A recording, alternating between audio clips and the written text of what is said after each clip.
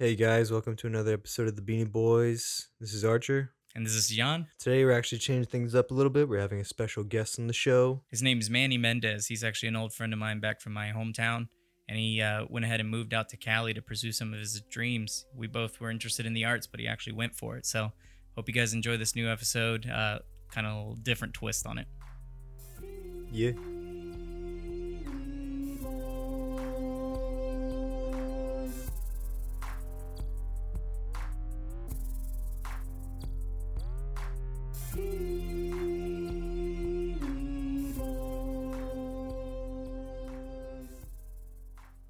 All right. So welcome on, Manny. This is my friend from back home. I don't want to tell you guys where we lived. You guys don't need all that information. But yeah, Manny went ahead and moved out to California, and he's pursuing some of his dreams in the arts. He was actually recently in a music video. Do you want to tell them about that? Yeah, man. That was a wild experience in itself. I was actually just working at my coffee shop and I met this girl and we ended up like exchanging Instagrams. And then maybe like 3 months later, it turns out she's also like a casting director and asked me to be in this music video for an artist named B Miller, who at the time I had no idea who this artist was, but all I know is that I was getting paid. So I was like, all right, cool, let's do it. I look up this artist and she has like millions of views. Yeah, we end up doing this video and it blows up. Like first day it had like 2 million views, which was kind of a trip. And the artist is not even in it. Like me and 3 or 4 of the other actors that are in it, like we're the face of the video. So that was very, very interesting to have like one of my first projects be something that's like, I just checked before I hopped on this, is now at like 4 million views. That's insane. That's more than like news and cable TV and everything. I mean, maybe not right now with situations going on, but like, man, that's a lot. It was weird, man, because it's like it literally something that came from someone I met at a coffee shop, and then not even knowing the artist, and yeah, just first day, millions of views. It's wild to go through. The first day that it happened, I started getting DMs from a few people. And these are people that I don't know. And I thought that was really strange because my name is not attached to the video and there's not like a credits. So it's kind of weird that people can find you just by like, I guess, seeing your face. Yeah, bro, they go searching for you, man. Yeah, they were like a tall guy with afro in the music video. Yeah, that was a weird experience. Was that your first like big thing that happened out there, or? That was my first big thing that happened in terms of like acting. A few months prior to that, I had my first directing job where I directed something for a clothing brand, and it was like a paid partnership with the clothing brand and Nike. So that was pretty cool. Holy cow, That's dope. cool. Yeah. Also, from knowing somebody that I met through the coffee shop, the coffee shop is the place to be, apparently. Yeah, that would be my first major thing in the arts that I've done since being in LA, was that directing job. Did you go to LA to dive deeper into the arts, or was that just something like off a whim, like you just want to go out there? I mean, I guess to answer that question, you'd have to know like how I even got to California. So before being in LA, I was going to school in Louisville, and I was going to school for engineering. I was going for mechanical engineering. I was on a scholarship. Everything was good. But I remember like halfway through my freshman year, just being like, this is not what I want to do, like at all. And Yeah, it wasn't even hard, but I just knew that wasn't like in me. And I really sat with myself for a while trying to figure out where I wanted to go, what I wanted to do. And I realized like it was art. That's something I wanted to pursue. And from there, I came to this conclusion that for whatever reason, I really felt like I needed to be in New York or California. But New York is cold as fuck. So I was like, nah, I'm not. So I set my eyes on California. And it's interesting, when I knew I wanted to do that, I decided that I wanted to head towards San Francisco, because at the time I wanted to do animation, because I love to draw and I love to tell stories. And part of the reason San Francisco came up is because Pixar is in that area. It's not in San Francisco. It's like maybe like 30 minutes away. And I ended up calling Pixar. And when you call Pixar, this is such a trip. When you call Pixar, they ask you who you would like to speak to or your party's extension. And I thought that was really weird. And I looked up one of my favorite directors. He did this short called Day and Night. His name is Teddy Newton. And I called Pixar again, and Teddy Newton picks up the phone. Like after I say his name, Oh, geez, Louise. and then Teddy Newton picks up, and my man speaks to me for 2 to 3 hours on the phone because I told him I was like, "Hey, I'm this kid from name my home, and I go to school at Louisville, but I realized I want to pursue the arts, and I think I want to move to California and pursue animation. Like, what should I do?" And he literally stood on the phone with me for 3 hours, breaking down the routes, the ins and outs of animation, and how to get into Pixar, and what I need to do. And if I come out here, let's sit down, let's have lunch. I just remember calling my mom, being like, "Hey, I'm making a trip to California as soon as I get home." And I came back home, worked for like a few months, and made the move. That's the ultimate like grind right there, man. Reaching out to someone that you don't even know and just being like, "Yo, I want to be in this industry." Jeez. Like I haven't heard people really do that like too much at all. Like I've seen videos of people being like, I mean, I know you guys seen those Gary V videos who are like, Mhm. yo, you want to get it, you want to make it, go tell these big higher up people to be like, yo, I'll volunteer for you. But like in the sense you did that, man. Like you called the guy directly just to get there, and that's crazy, man. I don't really know of anyone who's made moves like that. To just call the head honcho like that to call them up directly. Were you afraid? Were you like I wouldn't say I was afraid. Like, I didn't even think he would pick up. I remember the first thing I said when he picked up the phone was I was like, "Is this Teddy Newton or is this Teddy Newton's assistant?" Because I didn't think I can. It was so easy to reach that man. I remember prior to calling him, I was a little bit nervous because I mean, just of what he does, but at the same time, I was like, well, the only thing he could tell me is I can't talk to you, or just something like that, or he doesn't pick up the phone, or maybe he answers one question or two questions, and that's it. And that would have been enough for me. That would have been cool just to hear those two questions from somebody of his caliber. Man, that's crazy. Have you spoken with him any more in your journey now? I mean, going a little bit further, have you connected with him a little bit more or You know, it's funny when I started thinking about that today. Actually, started thinking about my journey, and I thought about him.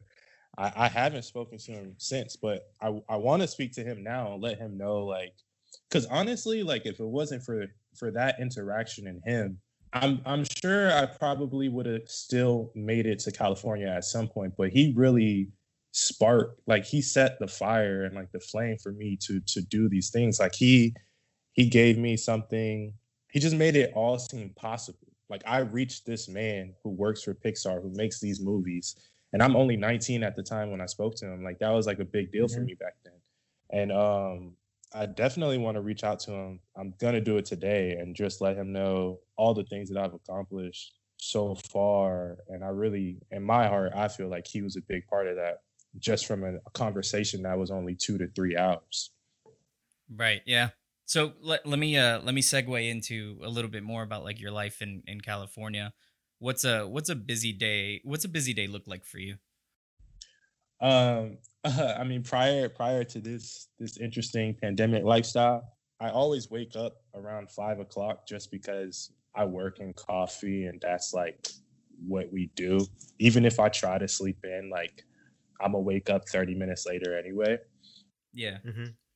But I usually wake up, I take some time to just like, I guess, meditate to myself and get aligned. And I end up going, I ride my bike to the park.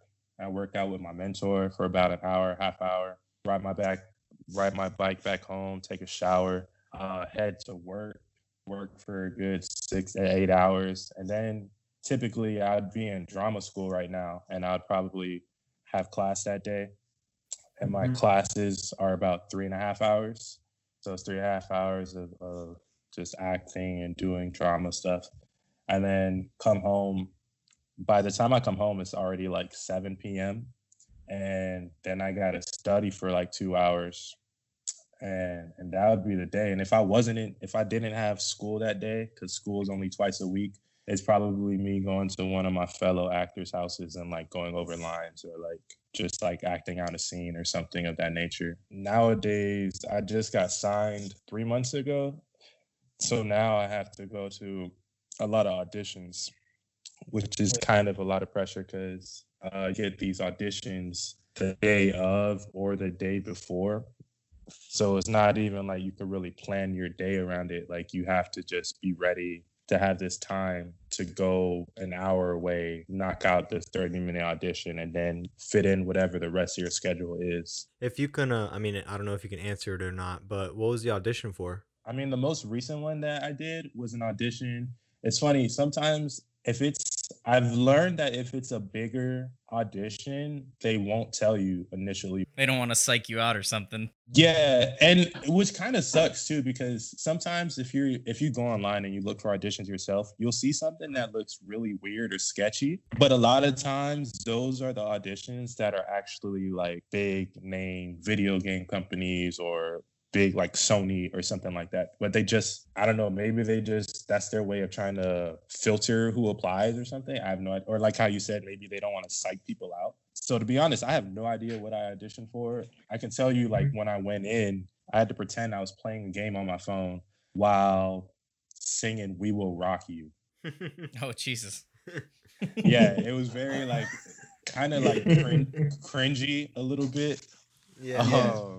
As a lot of these auditions can be, but that's the lifestyle of, at least for the commercial auditions. So do you get auditions for roles with like people that, like, you know how like in movies and stuff they show you people waiting in a room and everyone looks the same? Do you have people that look like you at these auditions?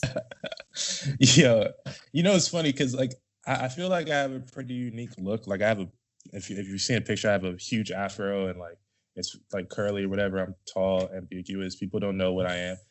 And when I walk around LA, like I don't really see people that look like me. But yeah, when you go into these audition rooms, you feel like you're looking at your twins. Like it's absurd. It doesn't make sense. I'm like, where did you even find? Like I've never seen people. Yeah, I mean, like you just said it yourself. Like you go around somewhere else, you don't look like anyone, but then going up to an audition, they're like looking for someone specifically. So they're like, okay, we're gonna get a bunch of people that look really similar for this role, and just basically seeing like who can act it out or who can perform the best at it. Yeah, honestly, it's a weird industry a lot of the times, but and like commercials, to be real, is not. Speaking on like commercial, you a lot of times see that in the commercial rooms. That's not something that I typically want to be in, but that's if you're listening to this and you're looking to make money, commercials is where the money is. You say you don't want to step into commercials, but you've definitely like done your auditions there. I know earlier you said you wanted to do more with animation. Have you done more with animation since you've been out there? Well, right now I'm actually writing a script that's gonna be an anime, and I have a few people that I can pitch it to. But I remember when I first started, I thought that I'd be on the drawing department until I spoke to my man Teddy, and he really broke down like how rigorous animation is, and it's an insane process. Me and him were speaking directly on the film Incredibles. Have you both seen that movie? Yeah. Oh yeah. The detail in that movie is impeccable. I don't like. Oh my goodness, man! Like crazy. And we were speaking about the scene where they're in the plane and they fall into the ocean. He was telling me that there's literally a team of individuals whose only job is to work on the ocean, and they spend like the entire time working on the ocean. And I remember thinking to myself, okay, like maybe like the actual art of animation isn't for me, because I can't see myself every day just being like, all right, I'm gonna work on these waves and see. Or you're working on waves for 9 weeks straight. And you're like, God, it's damn. crazy. So I've stepped away from that side of animation, but I definitely still want to be in like the storytelling aspect. And yeah, I'm working on a script right now. I have all the time, luckily, because of the COVID. Roro. Yeah. Yo, so tell us, now that you're in Cali, what's your LA vice? Like, I know you do coffee, but like, do you do juicing or cycling or anything? It's weird. I never saw myself being like a cycler, but I recently got a bike like 2 months ago. And Hashtag LA life. cycling is a vice. I feel like this is typical for anybody in LA, but when I first got here, the nightlife, that was insane, man. Like, how different is it? I mean, one, like I started working in the bar industry, so I started going out with some bar people, and they just put me on to like what actual cocktails are, as opposed to like I'm gonna just go to a bar and get like a rum and coke. Like now I'm over here drinking old fashions, but then like old fashions that are like spruced up, just all the classic cocktails. That was just a wild thing. And then once you go from there, now you're going to these nightclubs, and then the nightclubs, I didn't go to that many when I was back home, so I guess I can't really relate. But out here, you're like bound to see a celebrity every time you go, and yeah, I don't know. And I feel like depending on what area you're in LA, because every area kind of has their own niche. It's almost like you're in a different city rather than being in LA, Yeah. which is also very interesting. But very distracting. I had to put a pause on that. It's so easy to get distracted in LA. I mean, like any of that nightlife scene. Like I remember every time a vacation go to New York, like do what you're saying earlier. Those bars, those nightclubs, they're amazing. But oh my goodness, man, I feel like I'm in a trance. I feel like I'm in a whole different world or something when I'm out there. Like I just lose track of time. I'm like, man, this is fun. But so yeah, putting that pause on is pretty necessary. Well, the city, I mean, I don't know about like, California, but New York is known as, the city that never sleeps or whatever, right? So it's like I can only imagine people up at 1, 2, 3 a.m. just getting drunk and fucking partying it up. And they, they work at 7 in the morning the next day and they're just like, hey, hashtag LA life. Dude. And that's probably like 80% of people out here, which is insane. Especially service industry people like chefs, baristas, bartenders, like that's all their lifestyle. They're out till 4 a.m., up at 8 a.m. Chefs are the craziest when it comes to that. If you ever read like Anthony Bourdain's book, he dives deep into that stuff, and it's pretty wild. I think the last vice, I don't know if this counts, but I don't experience it like all the time, but every now and then, like something called the imposter syndrome. I don't know if that even counts as a vice, but I feel like moving to LA, that's something that is bound to hit you, especially if you're moving here for the arts.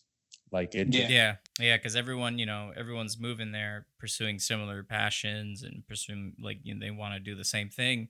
And then you start seeing these really good people and you're like, shit, like, man, I don't think I can act. Like, you're like, I don't even know if I can do that or write or anything, Exactly. But I've come to learn, and this is why I say it doesn't affect me as much. I've come to learn at my drama school, before we start class, we always have this motto where we say, the work is the work is the work. And no matter what you're doing, whether it's art or cycling, I don't know, whatever it is you're trying to move into, as long as you're putting in the work, like I don't think you should ever feel that. If it comes up and you put that work in, don't ever put yourself in that group of these imposter syndrome. Like it doesn't apply to you. So if you could tell 18-year-old Manny, give him some advice, what kind of stuff would you tell him? Man, I would tell him, don't be afraid to take risks. A lot of things come from risk. Even if you fail at the risk, like you still learn so much from it.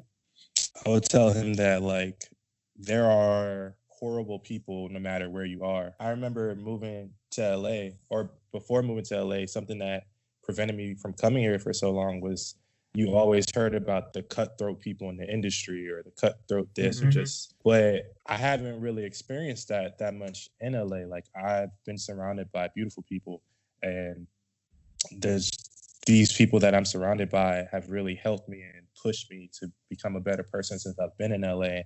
And it helped me recognize like there are just shitty people everywhere. So Yeah. don't let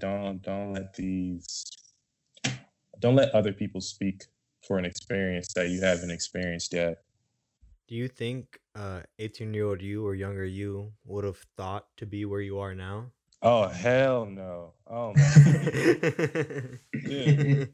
And sometimes I don't take the time to really think about all the things I accomplished. Like I really Yeah. sat and thought about it at the start of this year. But nah, man, like I come from I'm the firstborn in the States. My parents are from the Caribbean. So we didn't have money at all. Luckily, my parents taught me not to be materialistic. So when I was younger, Yeah. I didn't really know that we were like poor, like we were broke. But as a kid, I was just playing around and stuff. It didn't really affect me. It wasn't until I got older that I was like, damn, like we didn't have shit. So to come from that to where I'm at now and where I see myself steadily going and continuing to Yeah, go, man. yeah, I could not have even pictured this. And I'm very much grateful for all the opportunities and everything that I've had and everybody that has helped me along the way. Like I express so much gratitude to everybody. Yeah, that's amazing, man. I think sometimes some of us just need to like look back and see where we've come from, just to acknowledge those accomplishments and stuff, you know? Oh, I think so, man.